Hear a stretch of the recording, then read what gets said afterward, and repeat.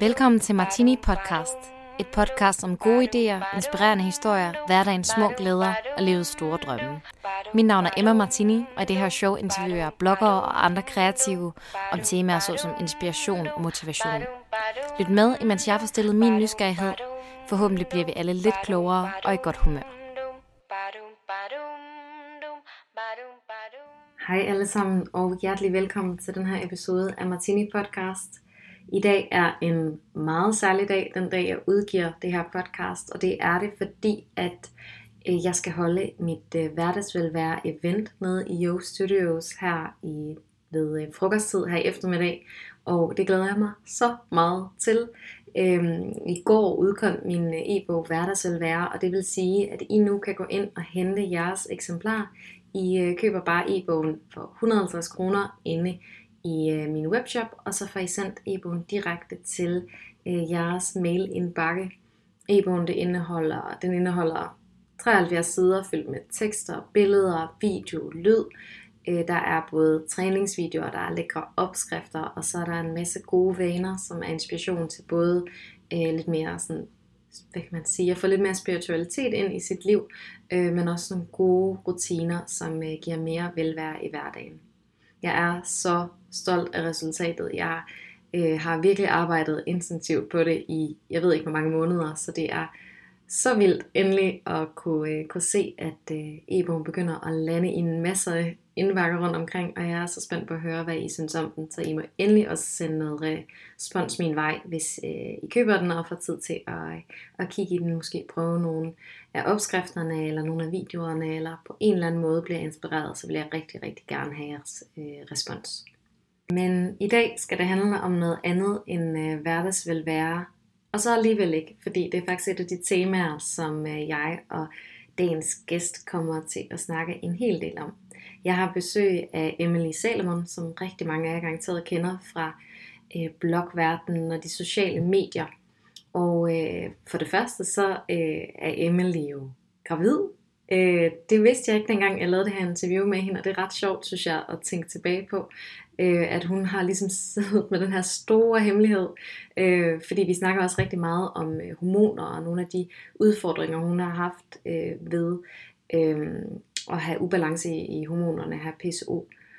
Så derfor så er det jo en ekstra glædelig nyhed, at Emily er gravid. Jeg er så glad på hendes vegne, og synes også, at det gør det ekstra fedt så nu at lytte tilbage på det her interview. Udover at snakke om hormoner og sundhed generelt, så snakker vi også rigtig meget om Emilys karrierevej, hvordan den har ændret sig, og hele det her blogmedie, og hvordan hendes forretning på de sociale medier har udviklet sig, måske særligt i løbet af de sidste par år. For nogle uger siden, der interviewede jeg jo Anne-Christine, som har valdemarsro.dk. Og Anne-Christine, hun havde jo haft den her meget store krise, hvor at det, der var hendes kæmpe store hobby, lige pludselig blev til hendes forretning. Og så stod hun der og skulle finde ud af at navigere i, og hvorvidt man skal stadigvæk drive det som ens allerstørste passion, eller skal man drive det mere som en forretning, og hvordan navigerer man rundt i det. Og det er nogle af de samme udfordringer, som Emily har mødt. Hun har også i nogle år levet udelukkende af at blogge, men valgte faktisk for, det må være et års tid siden, at gå en helt anden vej, hvor hun har været ude og få et normalt arbejde. Og det er jo sådan lidt en tendens, synes jeg, man har set af mange af dem, der har levet af at lave noget online, vælger at sige, ved du hvad, jeg lukker det faktisk ned, så det bare er min hobby igen. Jeg vil gerne ud og leve lidt mere i den virkelige verden. Og det synes jeg er rigtig interessant, og det er især interessant at høre nogle af Emilys argumenter for, hvorfor hun havde behov for at gøre det. Også hvorfor hun eksempelvis havde behov for at tage hele hendes platform i en mere grøn retning. Emily er for mig sådan en, der virker til at have så godt styr på hendes sådan indre kompas og den retning, hun skal i. Hun er rigtig god til at navigere og foretage ændringer, når det føles rigtigt. Og det er noget af det, jeg håber, I vil tage med jer fra interviewet i dag. Det her med, hvordan Emily ikke er bange for at sadle om, når hun kan mærke, at nu er det, jeg laver, ikke rigtigt for mig længere. Så jeg tænker, at vi skal have budt budt Emily velkommen.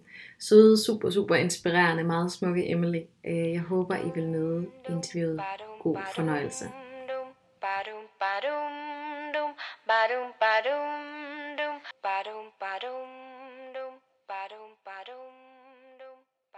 Velkommen, Emily. Tak. Jeg tænkte på, at jeg vil starte med at spørge dig til, hvordan du vil præsentere dig selv, hvis vi kom til at sidde ved siden af hinanden til et middagsselskab. Fordi jeg ved jo en masse om dig, ligesom mange af dem, der lytter med, nok har en idé om, hvem du er og hvad du laver. Men hvordan præsenterer du egentlig dig selv til folk, der måske ikke læser blogs og sidder på Instagram? Det er et sjovt spørgsmål. Jeg vil sige, det afhænger meget af min egen dagsform. Og så afhænger det også af, hvem der spørger. Men det har også skiftet gennem tiden. Og grunden til, at det afhænger af min egen dagsform, er, at nogle gange, hvis man ikke har lyst til, at samtalen skal handle om en selv i lang tid, så kan jeg godt lade være med at sige, at jeg er blogger. Så kan det godt være, at jeg siger noget andet. Jeg vil faktisk gå så vidt som til at sige, at hvis jeg er i byen, så kan jeg godt finde på at lyve. I en lang periode, så en af mine allerbedste veninder er sygeplejerske, og i en lang periode, så var vi 3 piger, den sidste tredjemandende psykolog. Og når vi var i byen, så sagde vi, at vi alle 3 var sygeplejersker. Fordi hvis man siger, at man er psykolog, så bliver folk enten bange for en, eller også så udøser de alle deres problemer over en. Og hvis man siger, at man er blogger, så enten bliver man mødt af rigtig mange spørgsmål. Er det det der, altså lever du af det? Og hvordan gør man det? Og lige pludselig skal man sidde i byen, hvor man egentlig måske hellere vil drikke nogle drinks og være ude at danse, og forklare forretningsmodellen for, hvordan man lever af en blog.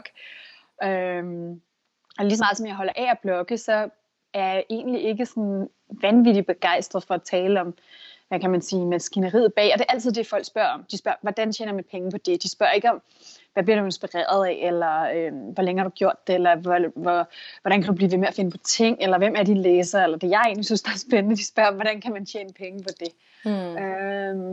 Eller så kan man også, jeg vil sige, det bliver bedre og bedre, men ellers kan man blive mødt af rigtig mange fordomme. Men så lever du bare sådan et liv i sus og dus på første klasse, hvor folk kaster gratis ting i nakken på dig, og du er en levende reklamesøjle. Så jeg følte lidt, at jeg enten blev mødt af en undren, som egentlig var helt fair, men som jeg ikke altid har lyst til at skulle honorere eller forklare, hvordan det her hang sammen. Eller også så var det lidt de her fordomme. Så i byen, der kørte jeg en lang periode bare sygeplejerske. For hvis man siger, man er sygeplejerske, så siger folk, nå. Og så spørger de max, hvor man er sygeplejerske henne. Ja. Og hvis man siger, man er blogger, så har man simpelthen åbnet op for en Pandoras æske af spørgsmål. Og det er bare ikke altid, man er helt klar på den. Men hvis jeg sidder til et middagsselskab med folk, jeg skal sidde med i længere tid, så har jeg trods alt for meget pli til at lyve over for dem. Men så hvis jeg sad sammen med en fra, der måske var fra en ældre generation, så kunne jeg godt finde på at sige, at jeg er blogger, og det kan man sige er en slags journalist. Jeg skriver ligesom et dameblad på nettet, men det har et personligt point of view.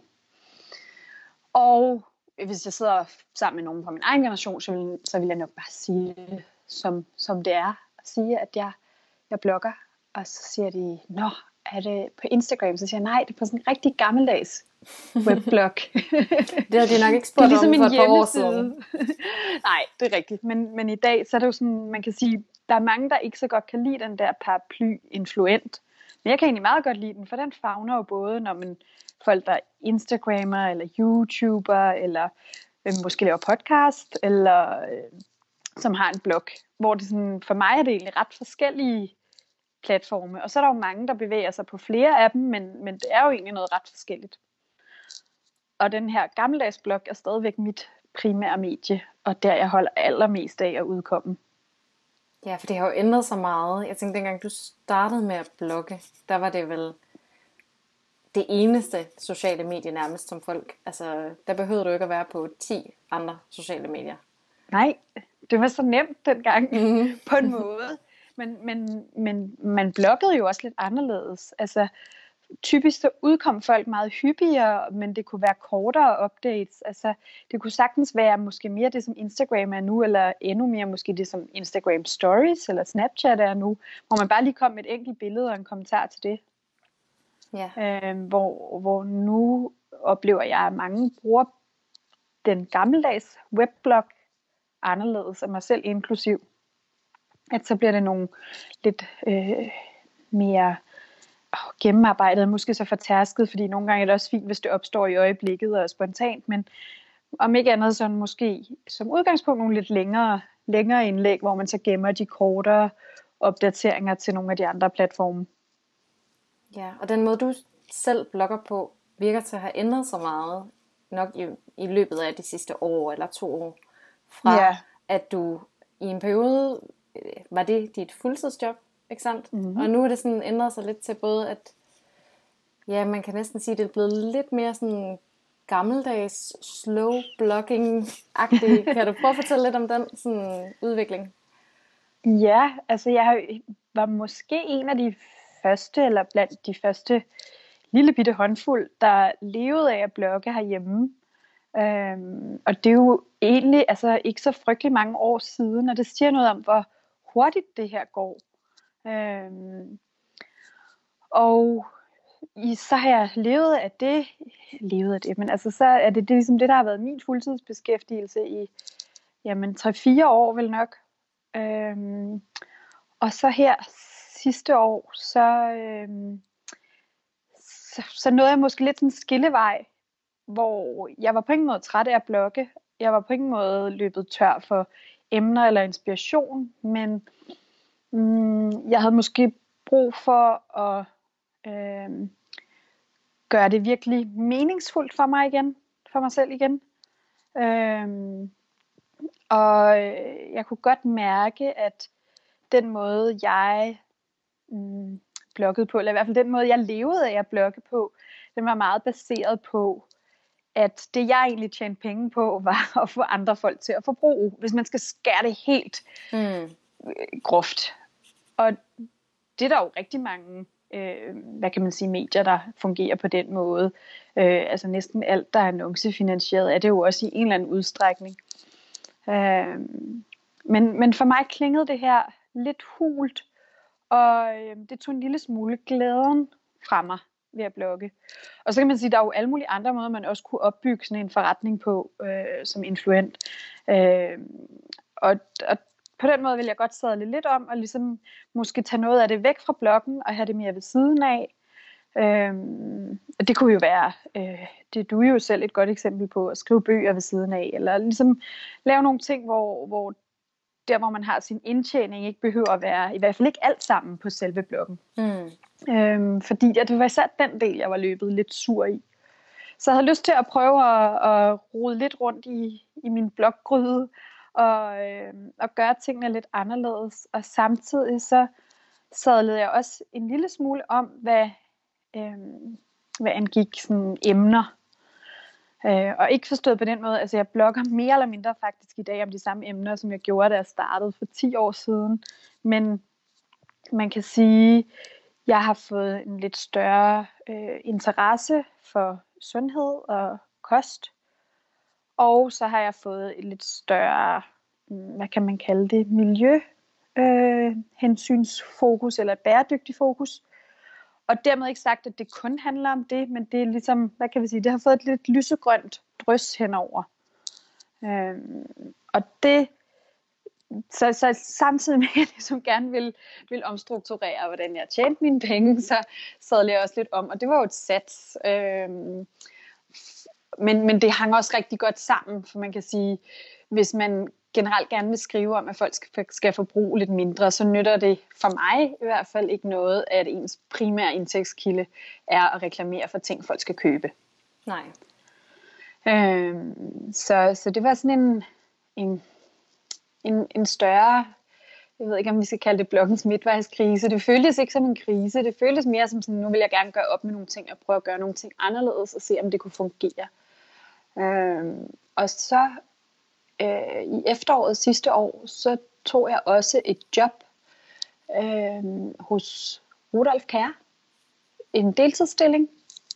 Og det er faktisk bare en tidsbegrænset stilling, så det er ikke sådan, det var også rimelig trygt, en tryg måde at prøve det af på, men netop også for ligesom at ikke have alle mine æg i en kurv, og det var egentlig ikke fordi jeg sådan var død og pine, var nødt til det, men det var både i forhold til det her med at sprede tingene lidt ud, men også, at jeg ikke var afhængig af bloggen egentlig, og så var det også for at give mig selv nogle udfordringer og prøve nogle helt andre ting, og gå på arbejde og blive anerkendt for, hvad jeg kan, og mine kompetencer, og ikke nødvendigvis, hvem jeg er.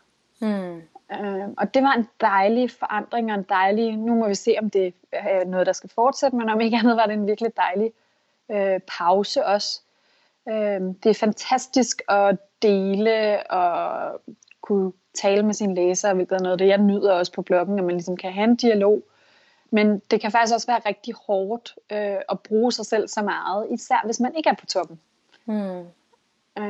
Så det var rart det her med, at jeg følte, at før i tiden, at det jo også lidt, hvad kan man sige, en bare, man sætter for sig selv, men for mig havde jeg ligesom en idé om, jeg skulle blogge minimum 1 gang om dagen, og gerne mere.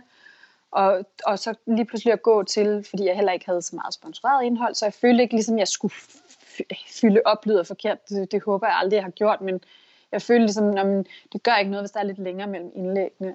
Så det prøvede jeg, at udkomme cirka hver anden dag, nogle gange sjældnere.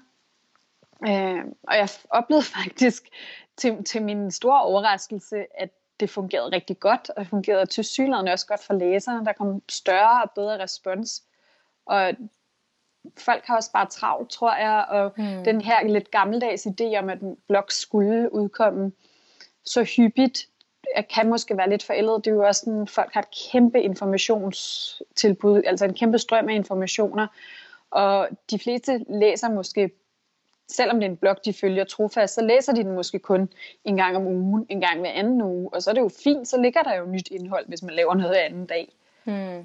Så der skete rigtig mange positive ting, og samtidig med, at jeg ligesom havde sadlet lidt om på emner, så de samarbejdspartnere, eller potentielle samarbejdspartnere, der begyndte at henvende sig, de var af en lidt anden type, som passede meget bedre til min, hvad kan man sige, nye filosofi, eller lidt anderledes måde at ville drive det på.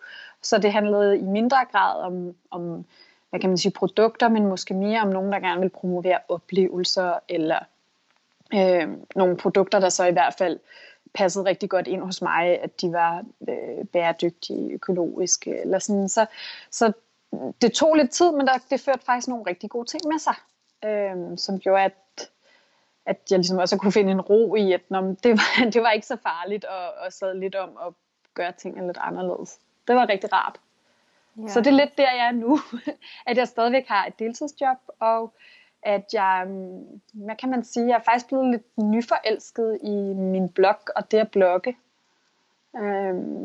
Og også i læserne, tror jeg, fordi jeg synes, det har været sådan sejt og befriende, at jeg både har kunne åbne lidt mere op, og måske være lidt mere mig selv, som jeg er nu. Altså det her er noget, jeg har gjort, siden jeg var 24, så det er jo en periode i ens liv, hvor man også bare udvikler sig ekstremt meget. Og der sker bare mange ting, men sådan det der med, at det var okay, at jeg gjorde det på den måde, jeg havde lyst til nu, at det faktisk kun gav på det. Så det var en dejlig oplevelse. Ja, læserne er vel også et andet sted i deres liv, kan man sige. Ja. Og der er jo også sådan, der er nogen, der har læst med hele vejen igennem, og så er der jo nogen, der kommer til, og nogen, der falder fra. Men jo, de er også et andet sted, helt sikkert. Ja. Jamen, altså jeg kan kun sende en stor cadeau din vej, for jeg synes virkelig, du er ekstremt god til både at mærke efter og reflektere, men også at gøre noget ved det. Fordi jeg tænker, der vil være mange, der vil have svært ved at se deres vej ud af, når man ligesom har en forretning, der egentlig kører ret godt, og en hverdag, hvor man kan føle, at jamen, jeg bør jo være taknemmelig, og jeg er super privilegeret, og jeg kan leve af det her. Det er der så få, der kan, og der er så mange, der gerne vil det. Så må det alligevel også tage noget mod og sige, den vej, jeg er gået ned af, vi bliver lige nødt til at sadle om. Jeg skal ned af et andet spor. Ja, jamen det gjorde det da også, og der var det også, efter jeg ligesom faktisk havde sadlet om, så nåede jeg også tænke, gud, er det frygteligt dumt det her? Altså, har jeg skudt mig selv i foden, og jeg nåede at tænke, det var jo egentlig min drøm. Altså, jeg var jo ligesom nået til det, der var min drøm, og dermed ikke sagt, at jeg ikke måske havde lyst til at avancere eller gøre andre ting, men altså, eller det var min drøm, det var en drøm, der kom lidt hen ad vejen, kan man sige, fordi dengang jeg begyndte at blogge, så var der ikke nogen, der levede af det. Altså, hvis man var rigtig heldig eller uheldig, eller afhængig af, hvordan man ser det, så var der nogen, der sendte en grim neglelak, ikke? Altså, men der var vi nærmest ikke engang. Der var ikke noget, der hed events, der var ikke noget, der hed nogen af de der ting, som jo efterhånden måske også er fortærsket nu, og der var i hvert fald ikke noget, der hed et betalt samarbejde overhovedet. Så det var også sjovt egentlig, at jeg har været med under hele udviklingen af de her ting, og undervejs, så kunne jeg jo godt se, at jeg kunne selv måske kigge lidt mod Sverige og Norge, og tænke, okay, der er virkelig nogle piger, der lever af det her, og begynder at tænke, hvad er det for nogle brands, jeg godt kunne tænke mig at arbejde sammen med, og pludselig var jeg der faktisk, og havde alle de store samarbejder, som jeg havde gået og drømt om, med nogle helt fantastiske samarbejdspartnere, og havde faktisk en helt drømmeportefølje, og havde også nogle år, hvor jeg virkelig nød det, og synes det var sjovt, og så, jeg ved ikke, om jeg kan sige, komme ud på den anden side, for det var det egentlig ikke, det var sådan lidt, hvad kan vi kalde det, på toppen, at det gik op for mig, at det faktisk ikke var det, der var min drøm længere. Og det måske havde set sådan noget udefra, men at det liv heller ikke var det liv, jeg allerhelst ville leve. At det ikke nødvendigvis var at suse fra det ene til det andet, og fred være med, at der er nogen, der synes, det er det dejligste i verden, og der sker jo også noget i takt med, at man bliver ældre, og ens værdirammer kan jo godt ændre sig lidt. Men for mig var det der med at nærmest være i en ny by hver uge, og hele tiden være på, og hele tiden skulle nå at lave de her ting, for der er jo ikke nogen tvivl om, at det tager rigtig lang tid at producere godt indhold. Så lige pludselig var jeg fanget i, at det måske ikke var det, der var min drøm længere, og så kræver det selvfølgelig måske noget mod at sadle om. Men det føles virkelig også rart. Og det føles rart det der med, altså jeg vil aldrig sige, at jeg ikke har været troværdig, og jeg har aldrig, tror jeg ikke, lavet et samarbejde, hvor at det var noget, jeg ikke havde lyst til, eller noget. Fordi jeg har egentlig også været vildt privilegeret, at jeg havde så mange tilbud, at jeg lidt kunne tage det, jeg ville, og sige nej til det, jeg ikke havde lyst til. Men derfor kan der jo godt ske sådan et skift, måske så inde i en, hvor lige pludselig så føltes det der med at lige træde tilbage og gøre tingene lidt anderledes. Det føltes bare helt rigtigt. Men jeg har også haft perioder, hvor jeg har tænkt, det er svært. Og især faktisk den her snak om bæredygtighed. Altså der kan jeg godt nogle gange tænke, hvorfor tog jeg overhovedet hul på den fyld? Men omvendt så synes jeg også, det er en kamp, jeg har lyst til lidt at kæmpe, og jeg kan ikke være perfekt eller helt zero waste, men det er heller ikke mit projekt i det her. Mit projekt er, hvis jeg kan inspirere en hel masse mennesker til bare at tænke lidt over det, til bare at gøre lidt, til at tage et plastiklåg mindre på deres to-go-kaffe, men også måske åbne øjnene op for, at det hele ikke behøver at være brunt hessian og fravalg. At der også godt kan være noget spændende og sexet og dejligt i at tænke mere bæredygtigt. Men det er også virkelig sådan en, nu så jeg lige Kristelig Dagblad havde også en stor artikel om det her mellem jul og nytår. Det er også sådan en øm tog, ikke? Og vi er rigtig hurtige til at løfte pegefingre og skælde hinanden ud på det og sådan noget. Så, ja, men jeg synes, det er vildt spændende, og jeg synes, det er så vigtigt. Så det er sådan, ja. Men der har været perioder, hvor jeg tænkte, hvorfor begyndte jeg nogensinde at snakke om det? Det er godt nok noget, der kan dele vandene. Ja, og så snart man går ud og siger, at man lever bare en lille smule bæredygtigt, så kan man jo komme på 10 områder, millioner områder, hvor man ikke gør det. Altså, så, lige præcis. Ja. Og som der var en, der påpegede for mig forleden dag, sådan, jamen du spiser avocado, ikke? Og ja, det gør jeg, men så er der nogle andre ting, jeg ikke gør. Det er også der, det hurtigt bliver et kedeligt regnskab, og i virkeligheden, så ser jeg det heller ikke som værende i mit projekt, at jeg skal ud og forsvare mig ved så at sige, jamen det kan godt være, at jeg spiser en avocado, men se det sådan her. Til gengæld spiser jeg næsten aldrig kød, og jeg gør ikke sådan og sådan. Altså det bliver jo et umuligt regnskab at føre. I virkeligheden tror jeg, det allervigtigste er, at man bliver opmærksom, og at man starter med at gøre lidt. Det er tit det, der begynder at sprede sig som ringe i vandet. Og så som med al anden læring, at man har succes med det. Jeg kan godt lide at sammenligne det med en slankekur. Hvis man går på sådan en slankekur, hvor man skal leve af broccoli og kylling og intet andet, så skal man helt sikkert nok tabe sig, men man skal nok også blive rigtig træt af det og stoppe igen hurtigt. Hvorimod, og det samme, hvis man får at vide, du må ikke flyve, du må ikke spise avocado, du må ikke spise kød, du må ikke sådan og sådan og sådan og sådan. Altså så har man sat folk op til at fejle. Hvorimod, hvis man siger, kunne du bruge en plastikpose mindre om ugen, og kunne du have et kødfrit måltid? Og her giver jeg dig i stedet for nogle vildt lækre vegetariske opskrifter, og øvrigt så får du den her smarte mulepose, som du altid kan have med dig i din taske. Eller sådan, der er bare forskellige måder at se det på. Jeg tror bare ikke, vi kommer nogen vegne, hvis det bliver afsavn, og folk skal slå sig oven i hovedet. Så det bliver jeg slået lidt oven i hovedet over, men den tager jeg med. Ja. Når jeg tænker på dig, så er sådan ordet balance et ord, der dukker op. Og det er jo både det her med sådan, du ved, den grønne livsstil, men lige så meget sådan balancen mellem at drikke grønne smoothies og spise en fastelavnsbolle, og balancen mellem at have sådan en ret succesfuld online tilstedeværelse, og så samtidig også at holde sådan digital detox. Hvordan forsøger du at få den her balance ind i dit liv? Fordi udefra, der kan det jo i hvert fald godt se ud som om, at du går, du ved, på den fuldstændig lige linje, altid fuldstændig balanceret mellem, altså du ved, så man spiser sundt, men kan selvfølgelig også godt finde ud af at spise en kanelsnegl, og man har en masse følgere på Instagram, men jeg er også offline. Altså først og fremmest, så synes jeg, at det er den flotteste kompliment, hvis det er det, du tænker på, når du tænker på mig. Det kan jeg godt lide, tak. Og med det andet, så jamen måske det knytter sig lidt til det, jeg lige sagde før, med at sætte sig selv op til succes. Og ikke, nu tænker jeg ikke glamour og penge og succes på den måde, men at sætte sig selv op til at lykkes, kunne man også sige. Og så, ja, hvad kan man kunne også sige nu, hvis vi lige taler på maddelen, så tror jeg også for mig, der er noget, der hedder nydelse og livsglæde, der er helt vildt vigtigt at fodre. Og det er ikke fordi mine grønne smoothies smager dårligt, men jeg kan bare også godt lide en croissant eller en fastelavnsbolle. Så jeg vil gerne have, at der er plads til de ting også, og det ikke bliver sådan noget. Det er næsten det aller værste. Det er, hvis det bliver sådan noget skyld med skyld på, og så har man spist fastelavnsbollen, men så er det derfor, man skal ud og løbe, eller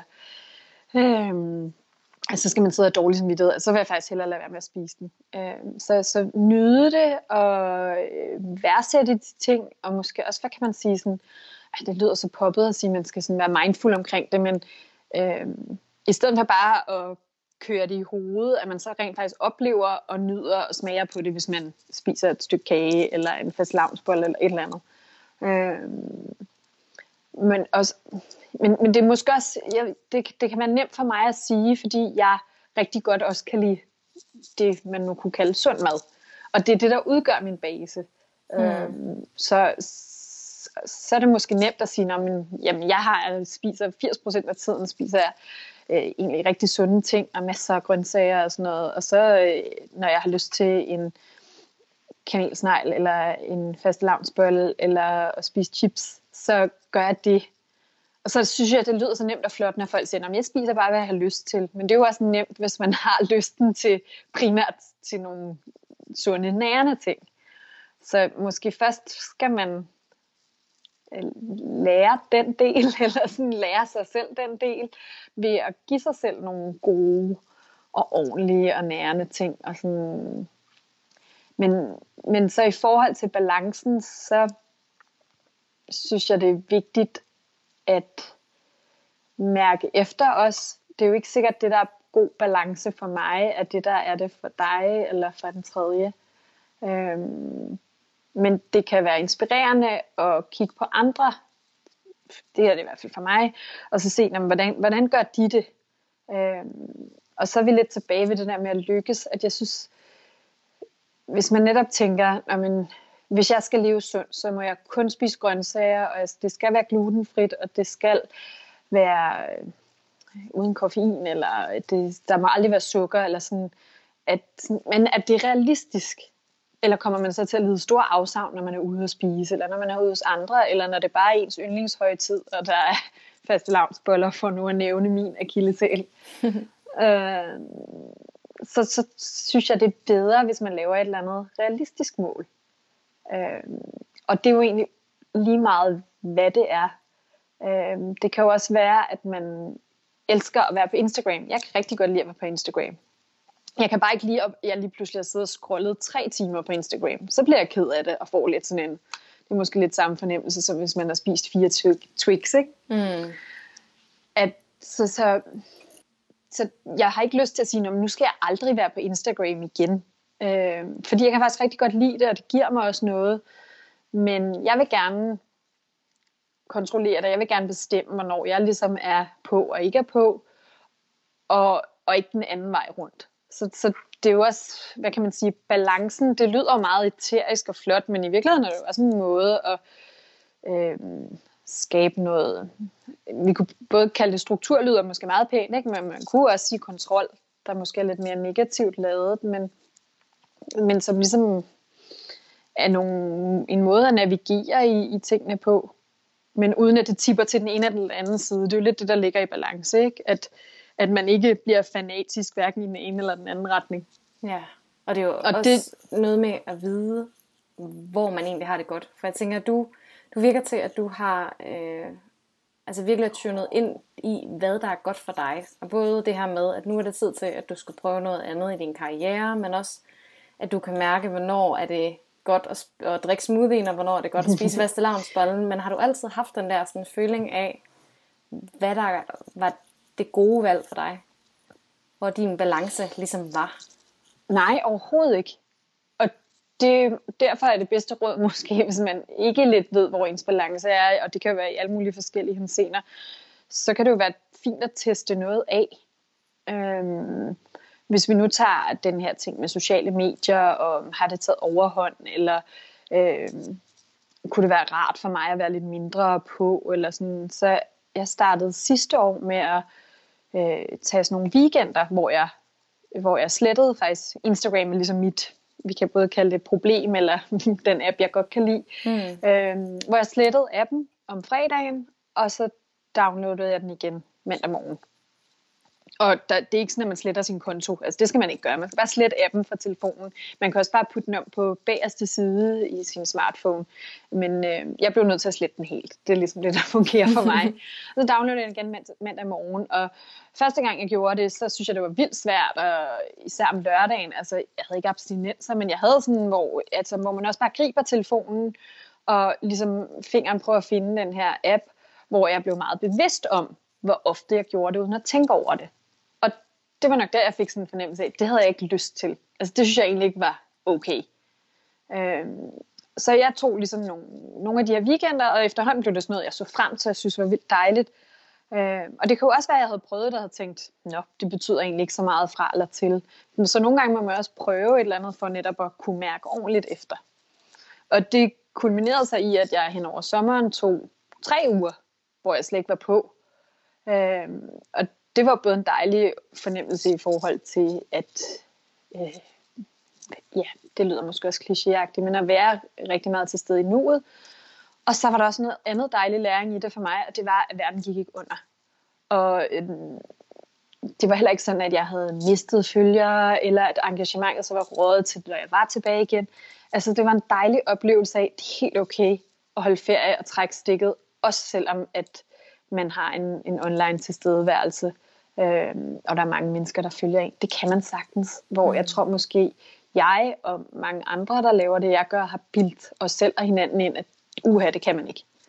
Og det kunne man i virkeligheden sagtens. Det var jo egentlig en dejlig oplevelse af at være ret undværlig. Og selvfølgelig er man det. Altså sådan vildere er det jo heller ikke. Altså det er jo underholdning og inspiration, men selvfølgelig er man undværlig i folks hverdag, i hvert fald i en weekend eller et par uger. Så med det, så var det egentlig noget med sådan en trial and error, prøve det. Og det samme med de andre ting, men det der så sker, synes jeg, er jo bedre man bliver til at mærke efter et sted, jo mere bliver man det måske også andre. Og hvis man er nysgerrig og lidt søgende af natur, så netop får prøvet nogle ting af, og finde ud af, når man, og hvis man så også har en positiv oplevelse med, at man godt kan gå til og fra ting, uanset om det er grønne smoothies, eller træning, eller hvad det nu ellers er, der giver en værdi og velvære, men at man heller ikke behøver at træne hver eneste dag, eller jeg har også fundet en langt større ro i, at jeg kan godt have en pause, for eksempel fra at træne, eller dyrke yoga, eller hvad det nu er, og så kan jeg godt bounce tilbage igen, hvor da jeg var yngre, så synes jeg, at alting var lidt mere sort-hvidt.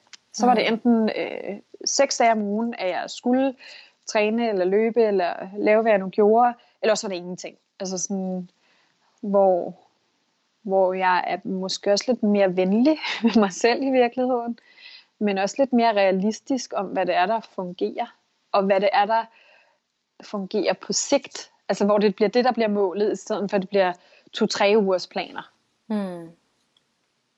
Om du kan se dig selv 10 år ude i fremtiden løbe, jeg ved ikke hvor mange kilometer i ugen, eller om man ligesom, er det noget man kan blive ved med. Ja.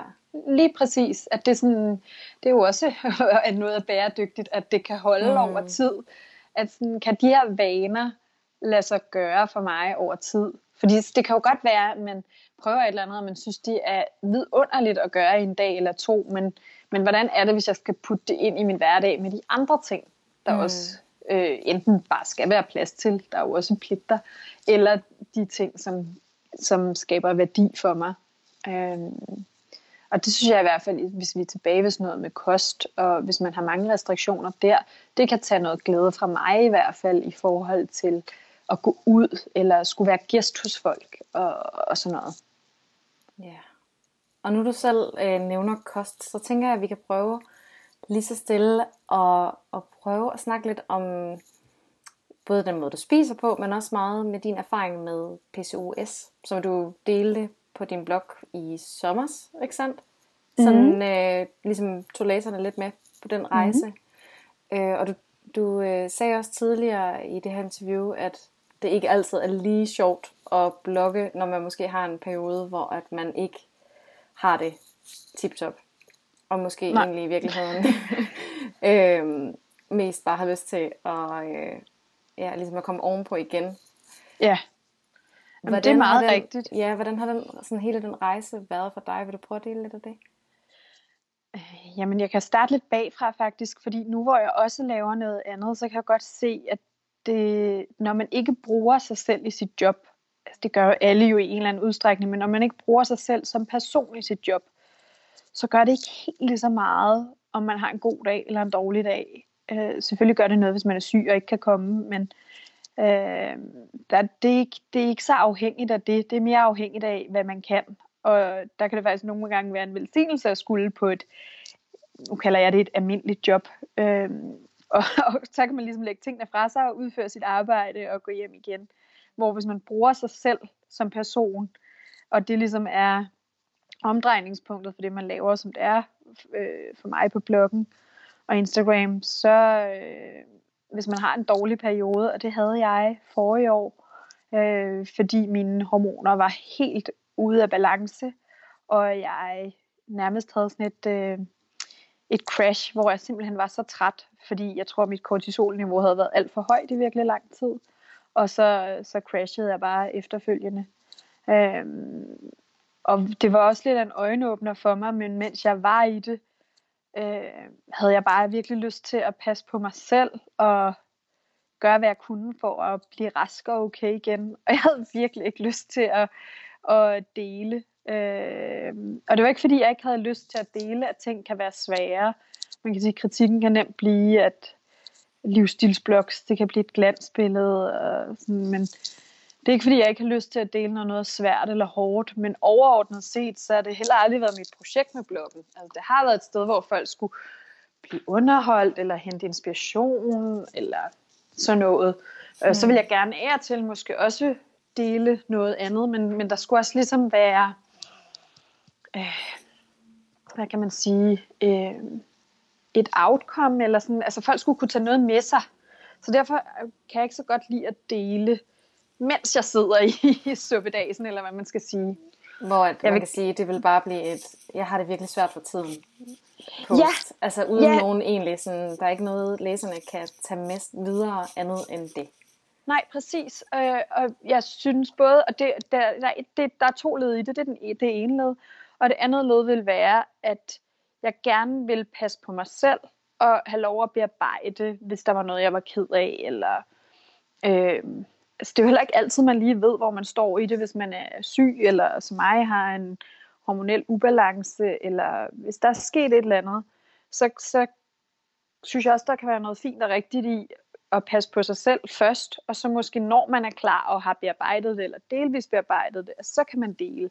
Så det er slet ikke sådan en afstandstagen fra, at man kan dele, hvis det er svært, eller hårdt, eller trist. Men for mig personligt, så vil jeg gerne ligesom, det er ikke fordi, det behøver at munde ud i en succeshistorie, men jeg synes, der er noget fint over, hvis det så også kan være noget, andre i en eller anden udstrækning kan bruge til noget. Og ikke bare mig, der siger, jeg har det dårligt. Fordi det kan også være svært at overhovedet, eller i hvert fald for mig, at skrive noget, folk kan spejle sig i eller bruge. Også selvom det ikke er, fordi det har en lykkelig slutning. Når jeg er i det. Så der forrige år, der synes jeg, det var rigtig svært. Men omvendt blev det så også en øjenåbner for mig. Jeg har vidst, jeg har haft PCOS i mange år. Og har egentlig levet ret fint med det og kunne kontrollere det nogenlunde. Og har haft regelmæssig menstruation, som jo lidt kan være et pejlemærke. Men så havde jeg ligesom sådan en total nedtur, en hormonel nedtur, hvor måske ovenpå rigtig meget stress, og jeg havde ikke følt mig stresset, men derfor kan man jo godt i hvert fald have rigtig meget stresshormon i kroppen alligevel, også selvom det er noget dejligt stress, eller noget, man er helt flyvende og høj på. Og så havde jeg i hvert fald sådan nærmest et crash, hvor jeg tænkte, okay, nu bliver jeg nødt til at gøre noget, og de ting, jeg plejede at kunne gøre, jeg plejer at kunne spise sådan, spise nogenlunde, hvad skal man sige, for at stabilisere mit blodsukker og dyrke noget motion, og det har været fint til at ligesom holde min PCOS i ave altid. Og det, der plejede at virke, det virkede lige pludselig ikke mere. Og så snakkede jeg med en dygtig ernæringsterapeut, og hun lavede ligesom en kostplan for mig, og jeg gik i gang med den. Og jeg synes stadigvæk ikke rigtigt, at jeg kom nogen vegne, og sådan noget kan jo også bare tage virkelig lang tid, når man er inde og gerne ligesom vil hele sin krop naturligt. Og når det først er, du har jo talt meget om hormoner og sådan noget, også i podcastene, og når først der ligesom er noget, der er væltet i det her korthus, så ryger det hele jo mere eller mindre, eller det hænger jo sammen. Så jeg kunne godt se, at lige pludselig den der rejse blev lidt længere, end jeg havde regnet med. Så derfor blev den også lidt i etapper, hvilket måske også kan være meget fint at have med sig, at det kan virke vildt uoverskueligt at skulle gøre alle mulige ting på én gang. Så for mig blev det lidt, så prøvede jeg at gøre en masse, og det brugte jeg måske en måned eller 2 på, og så tænkte jeg, hold da op, det her, det kan jeg ikke. Og så gik jeg lidt fra det, og så kom jeg lidt tilbage igen. Og så hen over sommeren og efteråret sidste år, der gik jeg all in. Og stadigvæk altså med råd fra hende ernæringsterapeuten, jeg har gået hos. Jeg tror måske også, du har omtalt hende, eller en af dine tidligere podcast-deltagere har omtalt hende. Hun hedder Nana Stil, og mega dygtig, og har også skrevet en rigtig spændende bog lige nu om menstruation. Og så har jeg også taget det forløb, der hedder Hormonkuren, hos Caroline Fibæk, som du vist også har haft med. Og der er rigtig mange fællesnævner i virkeligheden i de ting. Og man kan sige, i forhold til, at jeg havde ret godt styr på kostdelen, så blev jeg ret opmærksom på, at jeg drak rigtig meget kaffe hos begge de damer. Og at det måske var fint at prøve at lade være med det i en periode, især eftersom jeg formentlig havde kørt rigtig højt på kortisol. Så jeg begyndte at motionere lidt anderledes, lidt mere moderat, og jeg skar sukker helt ud. Og lige pludselig var jeg også blevet lidt mere motiveret. Jeg tror, det havde været fint for mig den der periode med at gå lidt til og fra det. Og så tog jeg ellers en kold tyrker på kaffe og sukker og gluten og alt muligt. For nu var jeg sådan, okay, så må jeg også prøve at gå all in på det her. Det er sådan lidt ligesom den der digital detox, at du tager, altså for at finde balancen, ikke, så bliver man nogle gange nødt til at tage en periode, hvor man siger, nu prøver jeg altså det her 100%, og ser, hvad det gør ved mig, så jeg kan mærke, hvor balancen egentlig er henne. Ikke? Lige præcis. Og i det forløb, der prøvede jeg også at lade være med at fokusere for meget på, hvad så blev bagefter. Så jeg gjorde ligesom alle de her ting, og spiste virkelig mange grøntsager, og endnu flere, end jeg plejede, og sørgede for at sove ordentligt. Og sådan, der er noget meget holistisk over den måde, jeg har gjort det på, og med råd og vejledning fra dem, jeg har nævnt, at det ligesom både har handlet om at også motionere lidt mere moderat. Jeg trænede ret meget, og meget af det var sådan en højintensiv træning, så sådan lægge min træning lidt om. Så for mig var det en kæmpe omsadling, og det var også derfor, det tog lidt tid, og jeg gik til og fra det. Men så der i sensommeren og starten af efteråret, så gik jeg ligesom all in og tænkte, nu tager jeg 3 måneder, hvor jeg prøver at gøre det her. Og for det første lærte jeg jo en hel masse af det, og også i forhold til balancesnakken, og jeg lærte også, hvad jeg ikke brød mig om. Jeg synes ikke, det var fedt at skulle ud til gæster og sige, hvad skal vi have spise, fordi jeg spiser ikke gluten. Men det gjorde jeg en periode, for nu havde jeg ligesom også lovet mig selv det, og jeg har nogle søde venner heldigvis, der gerne laver glutenfri mad, når man ellers er sådan en gæst, der beder om det. Og så fik jeg simpelthen så fantastiske resultater på det. Jeg var til gynækolog i slutningen af efteråret, og inden det havde jeg fået taget en lang række blodprøver. 13 glas.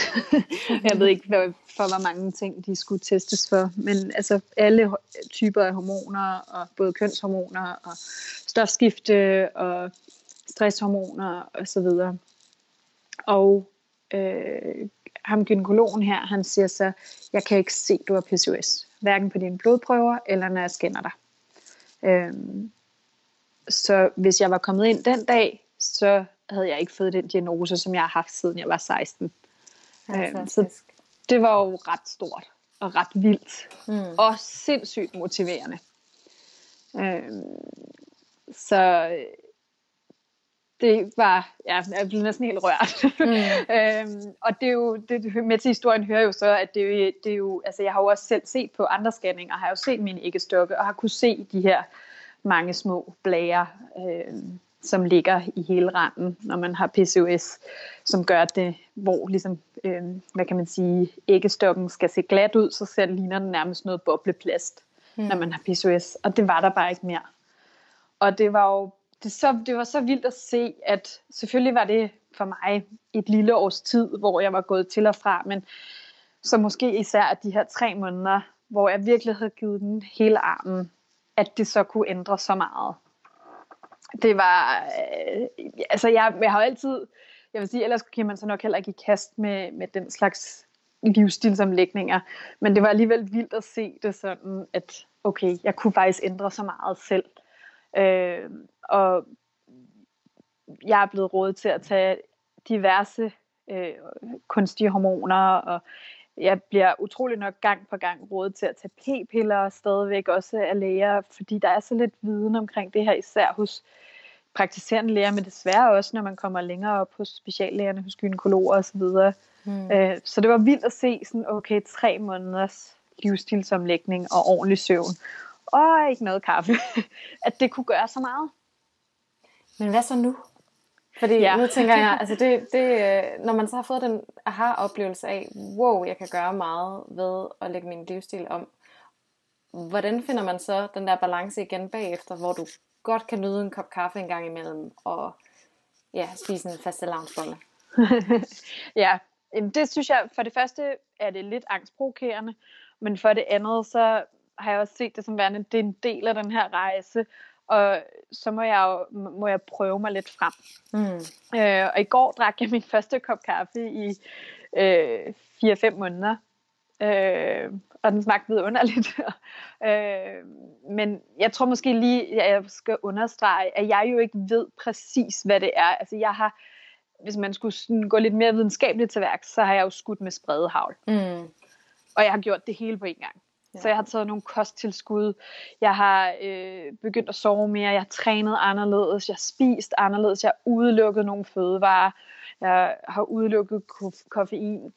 Så det er jo ikke nogen særlig videnskabelig måde at gå til værks på. Men omvendt så har jeg kun det her liv, og jeg har ikke tid, føler jeg, til at tage en ting ad gangen, vel? Og skrive ned og dokumentere. Altså, fordi det er jo, for mig er det jo ikke et forskningsprojekt. Det var bare et spørgsmål om at få det godt. Ja, og man kan sige, det er jo ikke til at sige, om du vil have fået samme resultat, hvis du havde drukket kaffe samtidig. Altså det kan man jo ikke ane, men du må jo prøve at eksperimentere med det nu. Og så prøve lige så stille at begynde at drikke en lille smule kaffe. Jeg tænker også, du måske kan mærke på en anden måde. Det har jeg i hvert fald selv oplevet.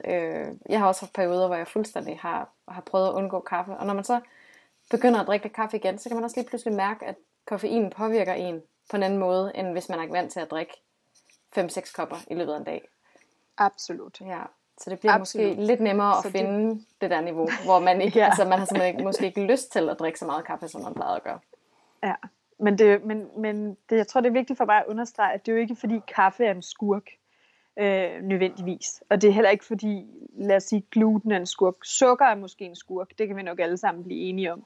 Det tror jeg heller ikke, der er nogen læger, der tænker, sukker det er et hit. Jeg tror, det eneste alle kan blive enige om, nu har jeg søgt viden og information mange steder, det er, grøntsager er rigtig godt, sukker knap så godt. Det er det alle kan blive enige om. Men jeg tror det det uanset hvilken retning man ellers er i. Men jeg tror det er vigtigt for mig at understrege det, ikke fordi gluten eller mælkeprodukter, som jeg også har udladt, det er jo ikke fordi det er dårlige fødevarer. Det er bare fordi grunden til at jeg har udelukket det i en periode er fordi det er nogle fødevarer, der potentielt kan gå ind og trigge noget.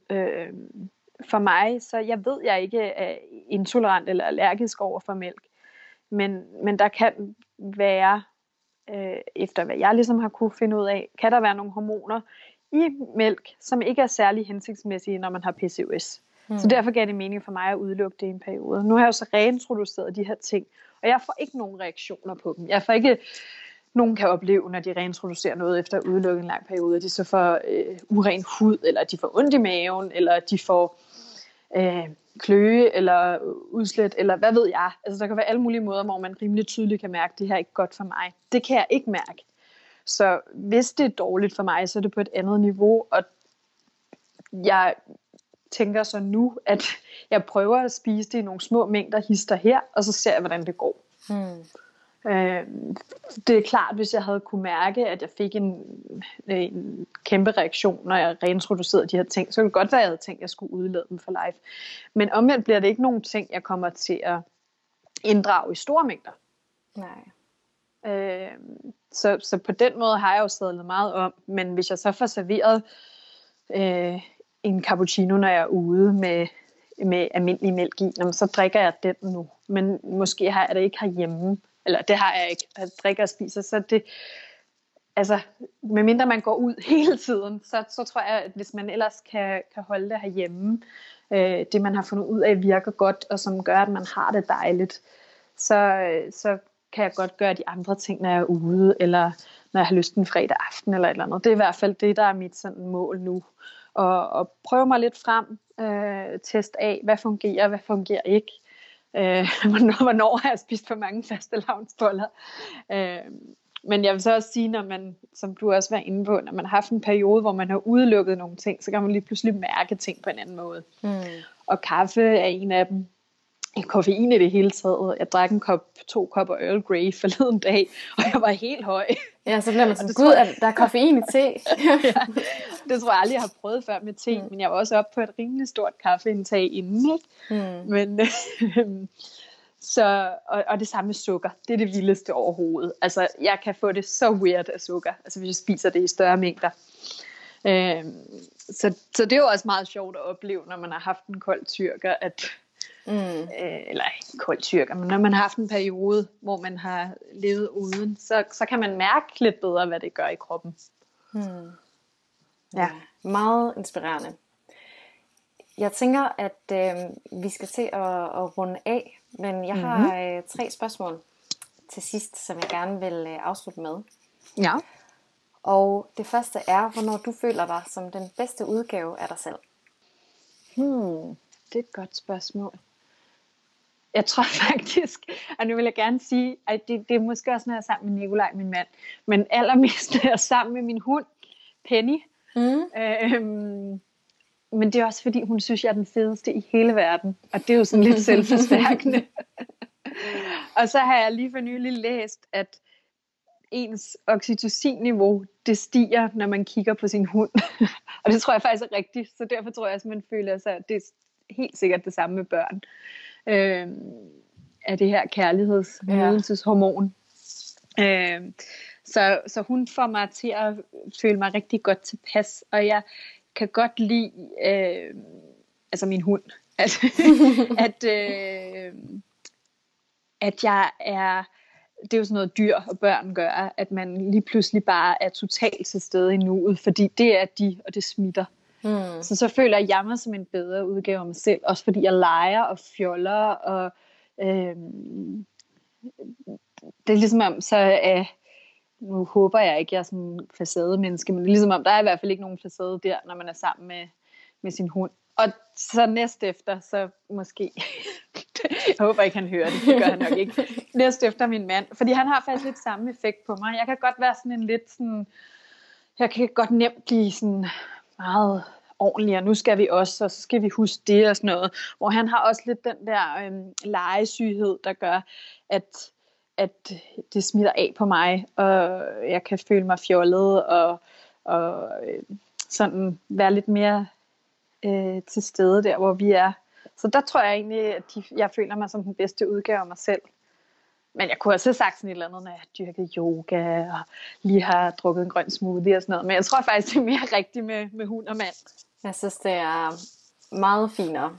Og jeg tænker, at det er et rigtig, rigtig fint kompliment til ham. Jeg ved ikke, hvad han vil sige til at blive sammenlignet med børn og hund. Men, og det tror jeg synes, det var sejt. Ja, det er i hvert fald en mega god egenskab. Det næste spørgsmål, det er, hvad de bedste råd er til, når man har sådan en rigtig øvedag, hvor intet bare fungerer, og man slet ikke føler sig som sig selv. Altså hvis man er lidt ligesom mig, jeg er ikke mega perfektionist, men jeg er det en lille smule, og så er jeg egentlig som regel ret glad, så jeg kan blive vildt frustreret og lidt bange, og endnu mere ked af det, hvis jeg så har en øvedag. Eller det kunne jeg i hvert fald tidligere. Altså så slog det mig næsten mere ud af det der med, nej, men jeg er ikke glad, og hvordan skal jeg blive glad igen, og jeg skal jo være glad, fordi det er som regel, det er ikke sådan noget, jeg går og anstrenger mig for at være. Og så blev jeg ekstremt bange for, bliver det her ved? Altså sådan, skal jeg nu gå og være ked af det, eller trist, eller have en øvedag, og man er jo som regel heller ikke så produktiv, når man har en øvedag, og det kunne også hyle mig helt ud af den. Så mit bedste råd til øvedag er, vi har dem alle sammen, og det går over igen, og det er okay. Altså, så jeg synes næsten det allerbedste, i stedet for at man prøver at flygte ud af den her øvedag, så acceptere, at det her er en dag, hvor man ligger lidt lavere, og det er nok ikke den dag, hvor man får nået alverden, men om man kan lave et eller andet, man synes, der er lidt hyggeligt eller rart, og så ellers også bare sådan omfavne og rumme det. Man behøver ikke at dvæle ved det eller dyrke det, men jeg synes, der er forskel på det, og så give sig selv lov til at være i, hvis man bare har en dum dag. Og nogle gange er det jo uden årsag, og nogle gange har man noget, man er ægte ked af, så synes jeg også, man skal have lov at være i den følelse. Men for mig kan det være dejligt at gå en tur. Altså det hjælper jo bare næsten altid lige at komme udenfor og se noget andet, eller tage et langt varmt bad, spise et eller andet hyggeligt eller rart, eller lave noget, der er godt og nærende, man ved er rart for en selv. Og så netop bare omfavne det. Det er altså okay, hvis det er en gang imellem, man har sådan en dag, og så sætte sig og se de YouTube-videoer, man gerne vil se, eller læse en bog, eller et eller andet. Altså, fordi jeg synes, hvis man har sådan en dag, jo mere man presser på for, at man skal det. Så får den vendt til en god dag. Så kan man... Men en kombination af, at man både omfavner og rummer det, og man også så laver bare nogle små hyggelige ting. Men man behøver heller ikke forsere det. Fordi så kan man netop sidde fast i den der, gud, hvorfor kan jeg ikke blive glad igen? Og som regel er det jo, og så gå tidligt i seng, fordi så sover man, og så er der en ny dag, og så er det som regel bedre. Ja, det er næsten altid over dagen efter. Ja. Det sidste spørgsmål, det er, om du vil dele en, som du beundrer, og har sådan særlig meget respekt for. Ja. Ej, men der er mange. Ej, de er altid svære, de her spørgsmål, du har til sidst. Den havde jeg helt glemt, indtil du begyndte at stille dem, og så kom jeg i tanke om, at de andre tit synes, det er svært. Ej, der er virkelig mange, men faktisk så tror jeg, at min store inspirationskilde, og en, der også gør det helt vidunderligt og på sin egen måde for mig, det er Signe Wenneberg. Ja. Og for det første har meget af min sådan bæredygtighedsfilosofi, og meget af det, jeg bruger og har med mig, det har jeg fra hende. Det har jeg fra at talt med hende, og hendes måde at gribe det an på. Og så kan jeg virkelig godt lide Signes måde at være på Instagram på. Jeg synes, det er sejt. Hun er jo lidt ældre end den gængse Instagrammer. Og jeg synes, det er fedt og modigt, at hun også nogle gange tager nogle emner op, som måske ikke lige er det. Altså nu taler vi ikke kun bæredygtighed, det er der jo også rigtig meget af, og hun har skrællet og vist det på Instagram. Men også, at hun taler om kunst og andre emner, som måske ikke lige er det her populærkultur, eller det Instagram-hornet flyder over af. Og åbne op for, at sådan nogle ting kan man også godt tale om på sociale medier, og folk faktisk rigtig godt kan lide det.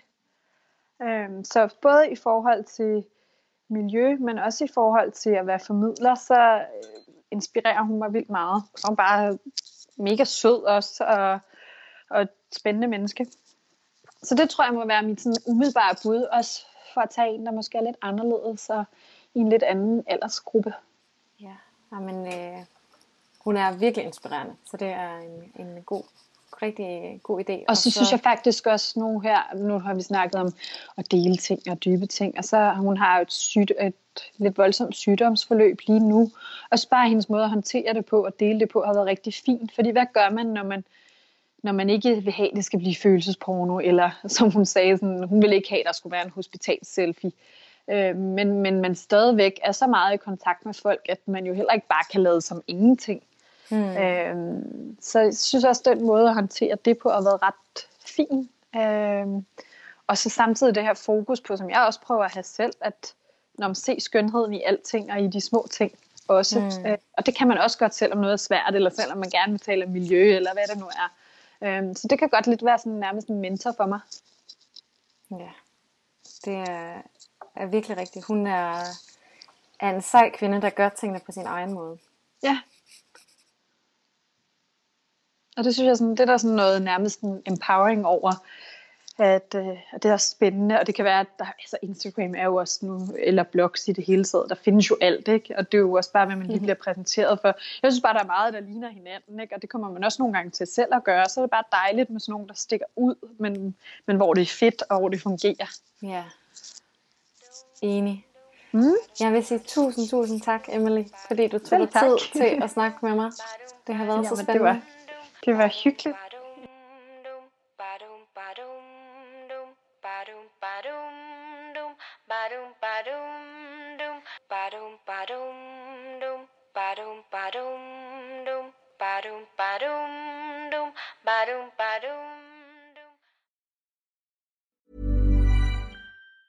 Hi, I'm Daniel, founder of Pretty Litter. Did you know cats tend to hide symptoms of sickness and pain? I learned this the hard way after losing my cat, Gingy. So I created Pretty Litter, a health monitoring litter that helps detect early signs of illness by changing colors, saving you money and potentially your cat's life. Pretty Litter is veterinarian developed, and it's the easiest way to keep tabs on your fur baby's health right at home. Go to prettylitter.com and use code ACAST for 20% off your first order and a free cat toy. Terms and conditions apply. See site for details. Mom deserves the best, and there's no better place to shop for Mother's Day than Whole Foods Market. They're your destination for unbeatable savings, from premium gifts to show-stopping flowers and irresistible desserts. Start by saving 33% with Prime on all body care and candles. Then get a 15-stem bunch of tulips for just $9.99 each with Prime. Round out Mom's menu with festive rosé, irresistible berry chantilly cake, and more special treats. Come celebrate Mother's Day at Whole Foods Market.